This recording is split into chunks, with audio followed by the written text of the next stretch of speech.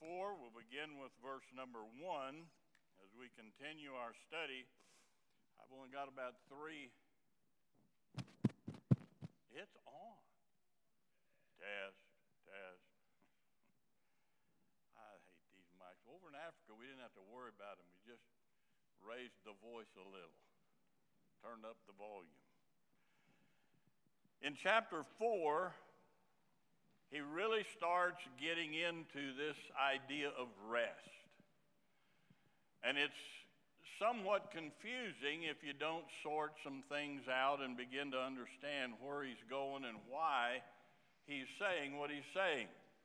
So we're going to go ahead and just read the first 3 verses, and then we'll go back and take a look at something else here. In Hebrews chapter 4 and verse number 1, he said, "Let us therefore fear, lest a promise being left us of entering into his rest, any of you should seem to come short of it. For unto us was the gospel preached as well unto them, but the word preached did not profit them, not being mixed with faith in them that heard it. For we which have believed do enter into rest, as he said, as I have sworn in my wrath, if they shall enter into my rest, although the works were finished from the foundation of the world." Father, help us tonight, Lord, to be able to understand this passage that sets the stage for the rest of the chapter. And Lord, help us as we understand this matter of rest, that you might be exalted tonight as we study. In Jesus' name we pray. Amen. 9 times in chapter 4 alone, he mentions rest. And there's different kinds of rest. We're going to just look at basically 2 or 3 of them tonight. But the first one is promised rest. And you see this as we go along here, but understand how we get here. Because we know that God said in chapter 3 in verse number 16, look there, just kind of a review of last week, "For some, when they had heard, did provoke, howbeit not all that came out of Egypt by Moses." So in verse number 16, he said they all heard. In verse number 17, he says, "But with whom he was grieved 40 years, was it not with them that had sinned, whose carcasses fell in the wilderness? They did not enter his rest. They died in the wilderness." Look in verse 18. "And to whom sware he that they should not enter into his rest, but to them that believed not." So first he says they heard. Then he says they did not enter into his rest. Then they said they should not enter into his rest. And in verse 19 he finishes it up. So we see that they could not enter in because of unbelief. So you have the stage over and over, verse after the verse. He's driving this home. Then he gets to verse number 1 in chapter 4, and he says, "Let us" what? Why is it, therefore? To point us back to what he's just said. Because we know that God said they'd heard. Because we knew that they did not enter, God's word was fulfilled exactly the way he said. They all died in the wilderness. Because he says they should not. And the fact is that they could not. Once you cross God's deadline, that's it. I know that's not popular preaching, but that's it. There is no hope. Now watch this. "Let us therefore," what? What's say in your Bible? Fear. If you have an NIV, it says, "Let us be careful." That's not what he's saying at all. That's why you better be careful on the translations that you read and that you study out of. Because they have totally weakened what God is trying to get across. This is not a little Sunday school. This is not a game that we're playing on the playground. This is real life. And he has been warning them. And he said, look, they should not enter. They could not enter. They did not enter. Why? Because I said that's it. Therefore, fear. Why are we so afraid? We always want to say, well, God, we really don't want to fear God. Yes, we do. Why are we so afraid of fearing God? Well, we don't like a God that we have to fear. Well, then you better get a different one. Because he says, I want you to fear because of what God has done and the illustration that he's used. He said, therefore, fear. Pholobo. That's the Greek word. It is not be careful. It is not think again about what you're doing. He said, it is a term, fear. That's why in Job 22:28 he says, the fear of the Lord, that is wisdom. Look, I love my dad, but I feared my dad. Why? Because when he said something, he meant it. Now, he was kind, and he loved me, and I loved him, but I still feared him. He was bigger than me. God says, you better fear what I'm about to give you here, because this is serious business. He says, give serious consideration to this. God is giving us wisdom in this passage. If you want a little God that goes around putting daisies in a gum barrel and says, peace, love, you're looking at the wrong place. Because that is not the God of the Bible. And if that's your type of God, you'll see what he says. What are you looking for? And that's what he brings out here. It's real life. It's real fear.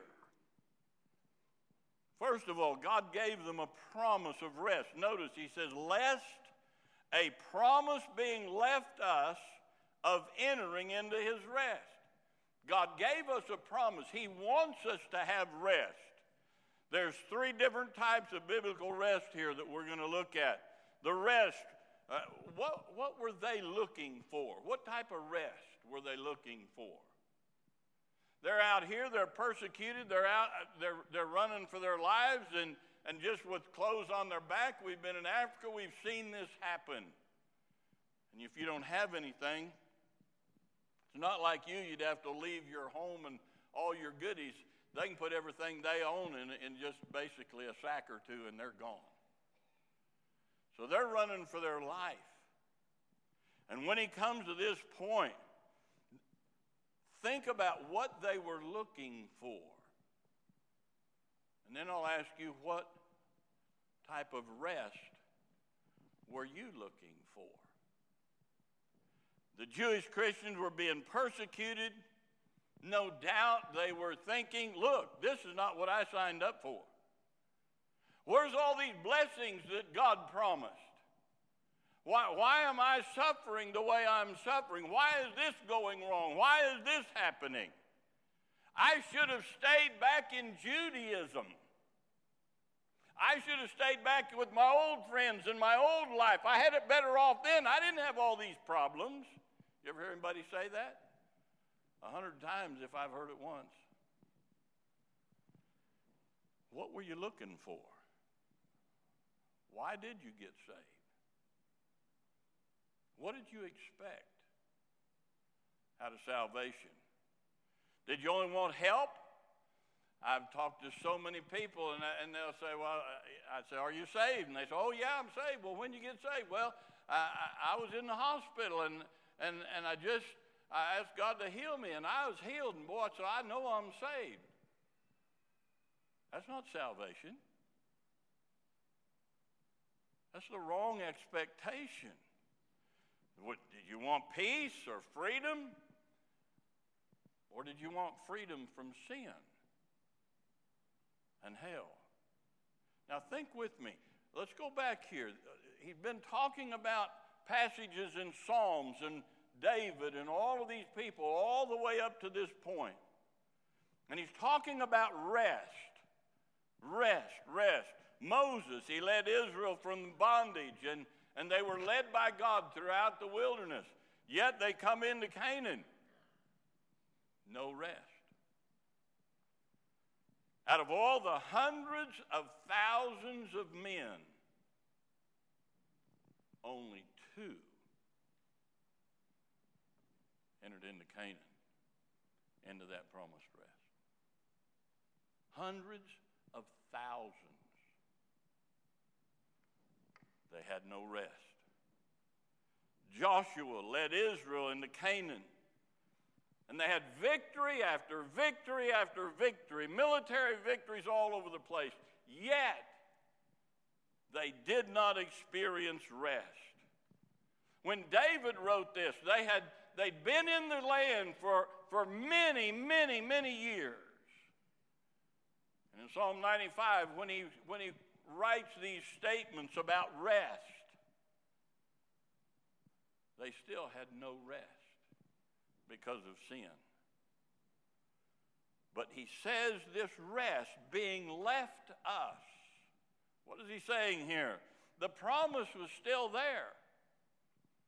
And the promise is still there today for us. That's why Hebrews 4 and verse 9, we'll get to that next week. But he said, there remaineth therefore a rest to the people of God. Just because of what Israel's done, he said, take that for an illustration. They wouldn't enter into God's rest, and God said, you crossed the deadline. He sent them back out in the desert to die.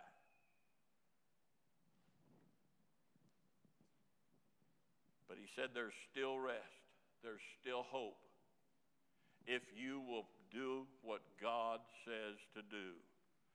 The promise is still there for us. But the promise is still there for those that do not believe. They will still die and go to hell. They still have a deadline they can cross.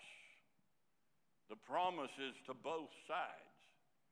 He says, notice, lest any of you seem to come short of it. This is a warning. This is why we're supposed to fear God.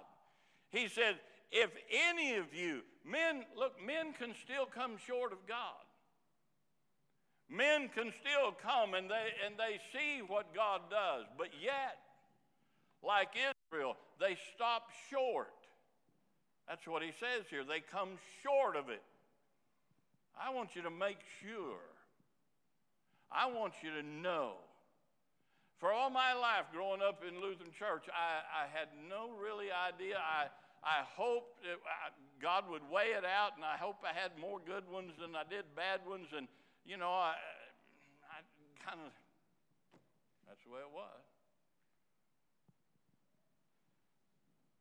He says, I want you to make sure so that you don't come short. The term short here means to be late or lax. Remember the message I preached on dead fish? That same thing. He says in Hebrews 2 verse 1, they let them slip. They heard it, they saw it, God was all around. But they let it slip. They procrastinated. They heard it, but one day I'll make a decision. One day I'll get saved. They, like them dead fish, are just floating down the river, dead as a mackerel. They're moving, but they're just dead fish. That's why in 2 Corinthians chapter 13 and verse 5 says basically the same thing. Examine yourselves. He's writing this to people that call themselves Christians. Examine yourselves whether ye be in the faith. Make sure you're saved. Prove your own selves. How did he say in chapter 3 that we proved our own selves? We obeyed God. We don't turn away when the going gets rough. We stay with God the whole way through. He says, know ye not your own selves, How that Jesus Christ is in you, except you be reprobates? Do you know God? Is He working in your life? Is He living in your heart? For 26 years I went to church. I knew when to turn to the altar and speak for the people and turn to the people and speak for God and ring the bells and light the candles and all that stuff. But I didn't know God. Had no idea who God was. Christ was not in me. Take a good look at your life tonight. Are you going forward? Are you stagnant? Or are you going back? If we don't believe God, that God is and that He is a rewarder of them that diligently seek Him, if we don't have that concept, then we are going to want the old world. We're going to want the leeks and onions instead of the ice cream. I put that in my notes here.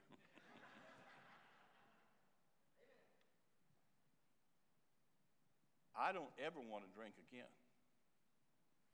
I know what it does to a wife. I know what it does to children. I know what it does to your home and your career. I hate it with a passion. And when Jesus set me free, I don't want to go back. He changed my want-tos. You're still fighting that battle all the time. You're wanting to go back. You're wanting to go back. You're wanting to go back. You want them onions. You want the leeks. You want the garlics. Just like Israel, when they come and God said, I want to give you rest. And they said, no, we want the onions, the garlic. We want slavery again instead of being out here with you. Verse number 2. For unto us was the gospel preached. Now understand, the gospel, he said, was preached to us. Paul was a Jew. He's writing this to the Jews, to the Hebrews. And so he's referring to them and himself. The gospel was preached unto us, the Jews that profess salvation, as well, verse 2, as unto them. Those that were in the Old Testament, those Jews that were out there in the wilderness, they were professors, but they were not possessors.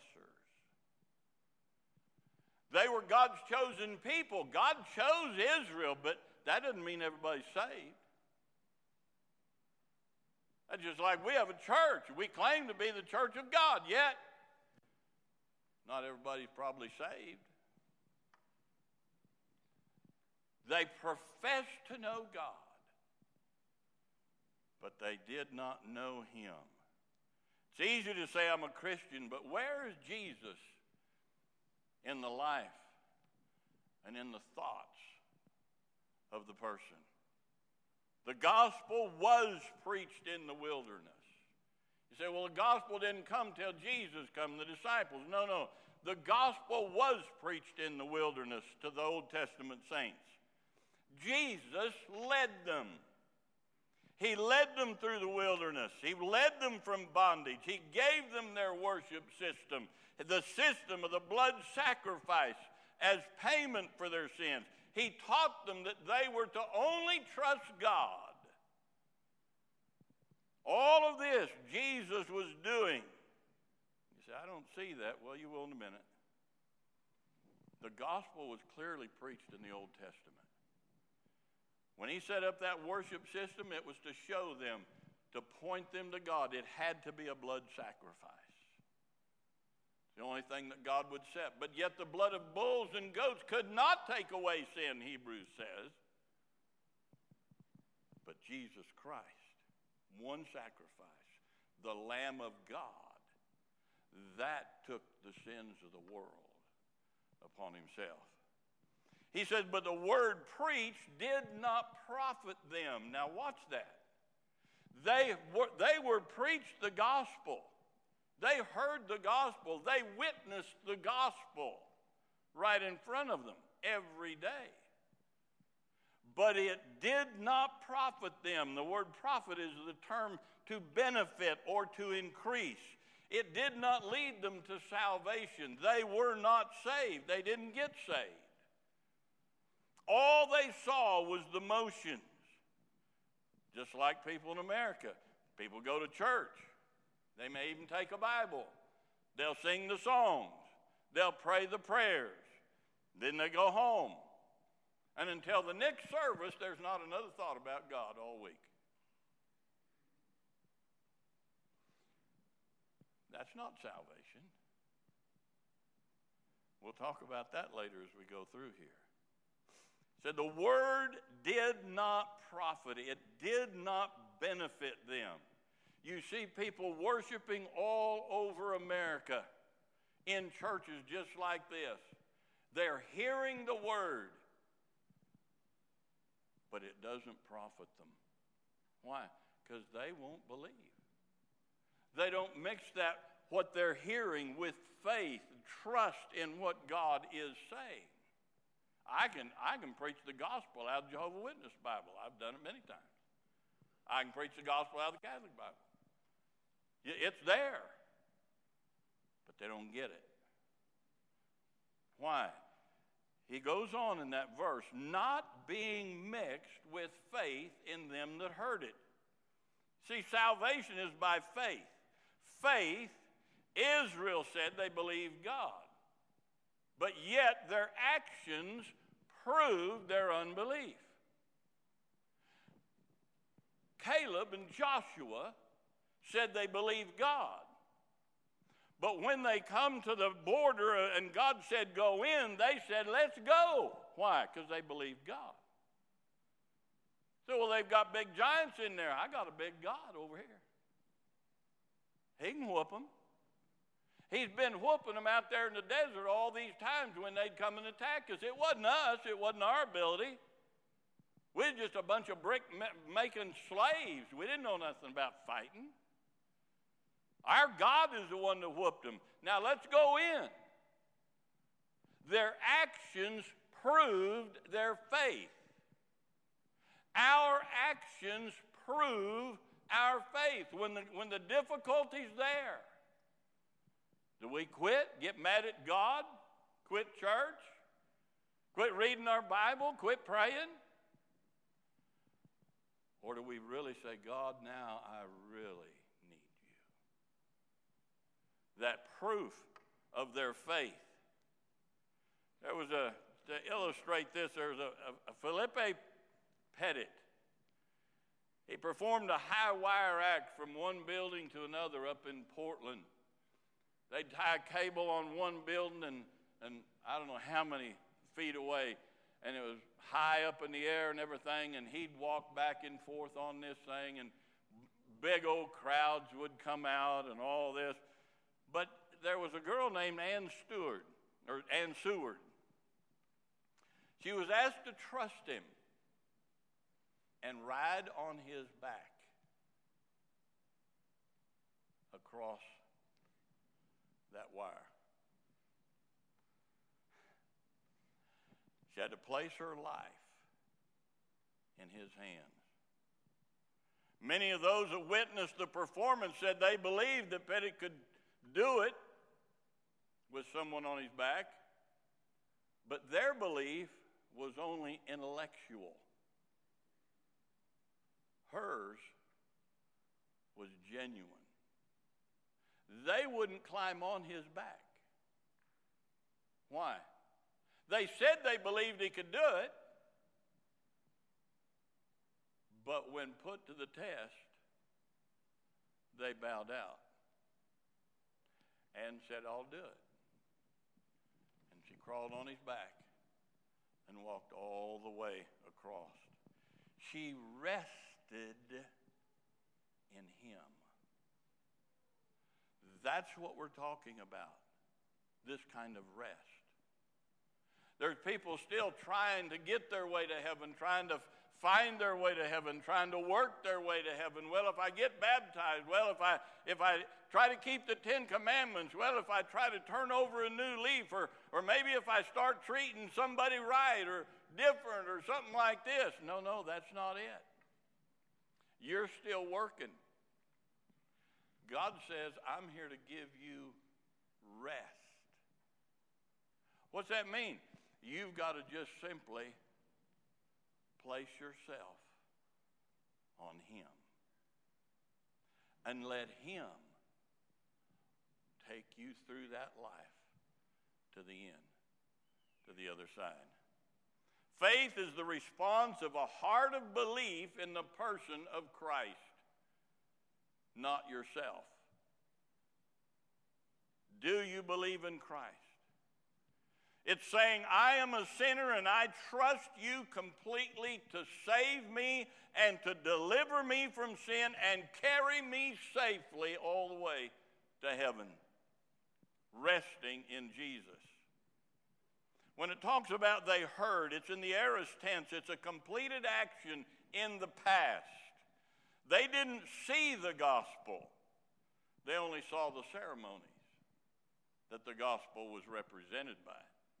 They were all self-serving. Why are you offering this sacrifice? Oh, I'm offering it to God.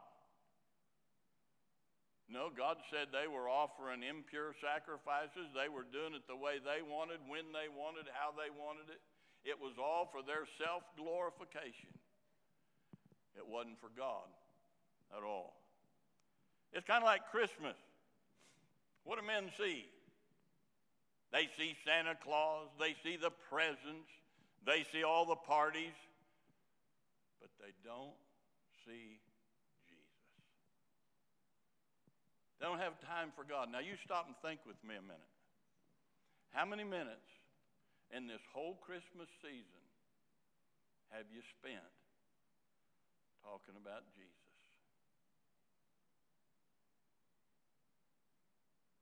We say it's about Him, but it's not. In Christian homes as well. We are so caught up with the world. We're like the Jews. It's right in front of us. The salvation story every Christmas is right there. I was down there getting my ears lowered today, and a fella come in and sat down in the chair after me, and he was a pinned-in audience. He couldn't go anywhere, and so I pulled out my track, and I started talking with him, witness to him, and the gal's supposed to be a Christian that cuts the hair, and boy, she just beaming, like give it to him. And I just shared the gospel with him. Why? It's a perfect opportunity. Christmas is all about Christ. New Year's is all about Christ. We get to start a new year of serving Him and loving Him and doing something for Him. This year's not about us. It's about Him. They were looking for comfort out in the desert. They were looking for the blessings of God. They were looking for the earthly peace. They were looking for retirement. They did not want to work. They just wanted to continue to have everything their way. They had no concern for sin at all. They wanted a benefactor, but didn't see the need of a Savior from sin. I say again, what rest are you looking for? I remember when I got saved, September 21st, 1975, over in Rota, Spain. God had convicted my heart. I was a wicked, hell-bound sinner. And I remember standing, they had us raised to stand up for the singing, for the invitation. And I thought, I don't care if the King of Spain is in this auditorium, I must go forward. I have got to find out how to get saved. Why did you get saved? Get out of financial problem? Have a health problem and thought maybe that'd get you a leg up or something? Or did you really have a burden because of your sin? That I am a sinner if I die right now, I'm going to bust hell wide open. And the only hope, the only thing I have, I can't do a thing to please God. I can only fall at the mercy and grace of Jesus Christ and receive him as my Savior. Yes, the gospel does promise salvation, and as a result, there is liberty, there is help, there is blessings, there's inheritance. So what was the problem with the Jews? It wasn't in the message was from God himself. The worship service was from God himself. It wasn't the messenger. Moses was faithful, the Bible said in chapter 1, faithful to proclaim the truth and teach them God's ways. It wasn't a problem with the power. God showed his power. He opened the Red Sea. He destroyed the Egyptian armies. He provided manna for them for years and years, every day. Never missed once. He provided water just right out of a rock that feed over 1 million people and all the livestock and all the, just a huge amount of water. Wasn't a problem with the power of God. Wasn't a problem with Jesus. He blessed them. Jesus blessed them over and over. See, we're talking about Old Testament. Yes, that's why 1 Corinthians 10:4. It says, and all did drink the same spiritual rock, for they drank of that spiritual rock that followed them. That rock was Christ. He was the one that was leading them through the wilderness. He was the one that was providing the water. He was the one that was defending them and destroying the enemy. He was there. He was there in every one of those worship services. But they didn't see him. They didn't see them working in their lives, nor did they know him.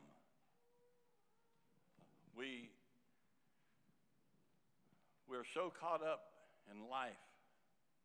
But just like Israel, we miss God. Miss seeing that God is the one that's doing these things. It was not the Spirit. Hebrews 3:7 says, wherefore, as the Holy Ghost saith, today, if you will hear his voice, harden not your heart. The Holy Spirit is the one that wrote that Bible. He's the author of the Scriptures. He's the one that was saying it. So the Father was there. The Son was there, and the Holy Spirit was there. The gospel was proclaimed over and over. He was speaking to them, but they didn't hear him. Do you see him? Do you hear him? Look at our life. What place does he have, really?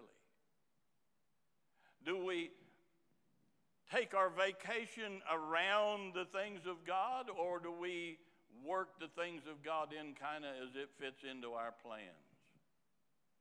All of these things, it shows something.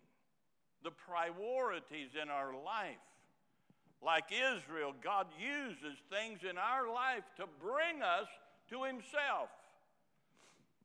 I love to preach funerals.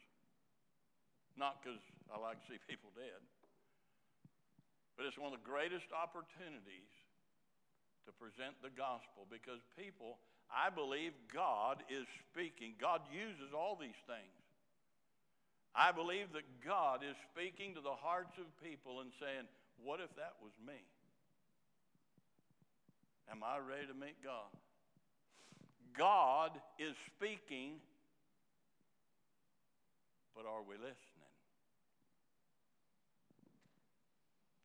He says, don't harden your heart to God, because he's trying to bring you to himself.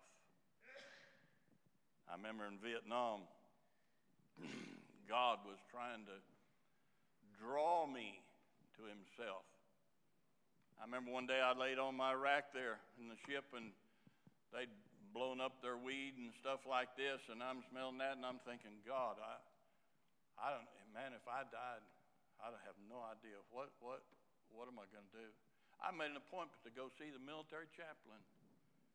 And I went down there and I sat across the desk from him and he said, "Sailor, what can I do for you?" I said, "I don't know if I've committed unpardonable sin or what," or you can tell how much knowledge I had. I said, "All I know is my life is a mess. I'm a drunk. He looked across that desk and he said, "Sailor, you're homesick." I walked in there and said, "What must I do to be saved?" And he didn't have any more spiritual gumption than to tell me I'm homesick. I was a lost man, but I sat there thinking in my mind, I don't know what the answer is, but I know this buzzard don't have it. And I walked out of there just as lost as I could. And by the grace of God, he transferred me all the way across the world to Spain. And a missionary by the name of Eddie Woodfield come over there and started church for GIs. An old drunk buddy of mine got me talked into going out to church. And my life had gone from bad to worse. And he got me out there one day and God spoke to my heart. And I realized for the first time I was just nothing but a filthy sinner. And the preacher said if I'd put my faith in Jesus Christ and quit trying to do all the things that I try to do, just let God, he's already done the work. Just accept him as your Savior and be willing to just trust him. And that day I put my faith and trust in Jesus Christ, and he changed this old buzzard, I'll tell you. The second point, believers' rest, in Hebrews chapter 4 and verse number 3. For we which have believed, now he's talking to those that are Christians, the Jews that have become Christians, and they're under pressure and they're thinking about going back. He says, for we which have believed do enter into rest. Just like Ann Stewart rested in Philippi. We rest in Jesus Christ. The context here, all the way through this, shows that he's talking about the rest of salvation. That's what he's trying to get across to him. He said, if you are saved, you continue on. You obey the Lord. You don't turn back. You rest in him. Trust him no matter how tough it gets. You just rest in him, because that rest that we get in salvation, that will see us through. Rest is for those that believe the gospel. Israel was in unbelief. They thought they were good enough. They weren't good enough. No one's good enough. They would not believe that they were sinners. So in chapter 4 here, it talks about different types of rest. You have the rest he explains about Israel. Israel's rest that had been promised in Canaan, but yet it was revoked because of their unbelief. It talks about God's rest after creating the world. In verse number 4, we'll see that next week. God ceased from work. That's what we've got to do. We've got to try to quit trying to get ourselves to heaven. We've got to obey him and just rest in him. About the Christian rest that's experienced by salvation, both now and then in the future as we continue with Christ. It's still available. He wants to give it to us if we'll receive him by faith. I rested from my work, and I just simply accepted what he did for me. And I have never wanted to go back. I don't want those onions anymore when there's ice cream on this side. Amen. He said, as I have sworn in my wrath, if they shall enter into my rest. The opportunity for rest was given to them. It had been offered, but it was rejected by Israel. And they crossed God's deadline. When they said, no, we're not going to trust you. No, there's giants in there. No, there's big dudes. It's going to be tough. And they turned back and said, let's go back to Egypt. And God said, you'll not make it to Egypt because you're going to die in the desert. And they did. We possess his promise of rest by faith. A faith that shows that it's real by our obedience. He's not talking about a loss of salvation. You can't lose something you don't possess. Not yours to start with. But when he gives you salvation, eternal life, you possess that and you cannot lose that. Christians can lose fellowship and peace and rewards. But what is he talking about here? And let's kind of sum this up here. What Israel had was cultural religion. Okay? It's cultural religion. Those who profess to believe, but come short of personally experiencing the salvation through Jesus Christ. They were part of God's chosen people as a nation, but individually they'd never put their faith and trust in Jesus Christ. That's why in Mark chapter 7 and verse 6 he answered and said unto them, well has Isaiah prophesied of you hypocrites. As it is written, this people honoreth me. Now notice, they're honoring him. They're worshiping. Just like Laodicea, they were going into the church. They were singing the songs. They were preaching the word. They were doing all these things. He said, they honor me with their lips, but their heart is far from me. Anybody can say I'm a Christian, but look at the proof. Although the works were finished, he continues in that verse, although the works were finished from the foundation of the word, from the world. What works is he talking about? He's talking about the works of salvation. God's work, the payment of sin that was necessary, the death, burial, and resurrection of Jesus Christ as payment for the sins of the world so that the world could have rest. It was all done by God. God's purpose for man was that he always wanted rest for us. When we don't have rest, it's not his fault. You know the Christian life is easy. That's what Jesus said. Take my yoke upon you. It's easy. My yoke's light. Why is it so hard? Because we're fighting him. We're trying to do it our way. When you get out of God's will, you're trying to swim upstream. And you're going to be fighting and getting tired and frustrated. You're not going to get any rest there. But when you get behind him, he just makes the path. And it becomes easy. You mean there's no troubles? No, there'll be troubles. There'll be problems. I just read my devotions this morning. It's just really a blessing. You know, when Jesus, he says, John was thrown in prison. Remember reading that this morning? John was thrown in prison. You know what that tells me? John was in the perfect will of God, and God still had him go to prison. When he was beheaded, I hear people say all the time, well, you know, if you just do this, God will bless you. Well, wait a minute. What's blessings? Blessings according to you or blessings according to God? Because of John's death, many have been blessed. He talked about Peter, and he says, the death of Peter will glorify God.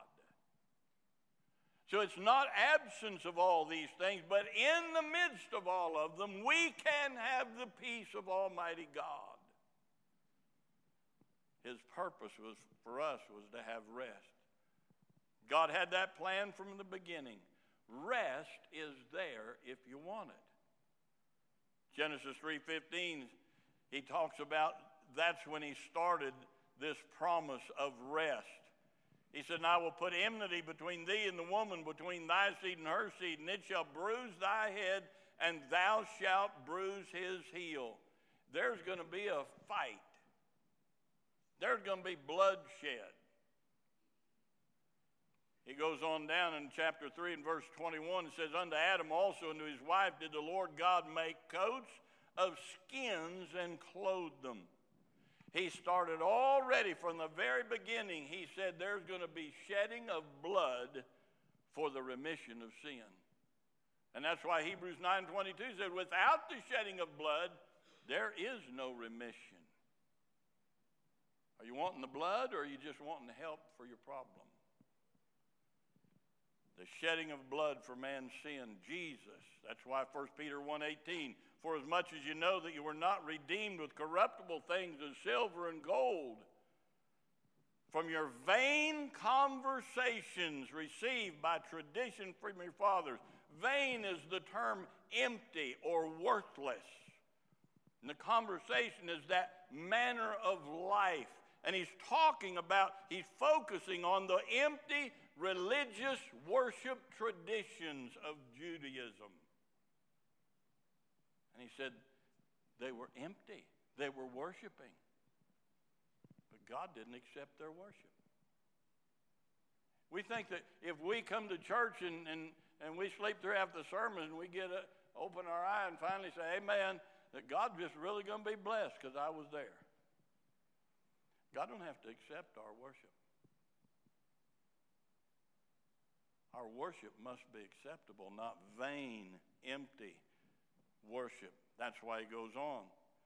But with the precious blood of Christ, as of a lamb without blemish and without spot. He's referring to that picture of Christ that was established back in the Old Testament with Israel. He's showing them the same thing.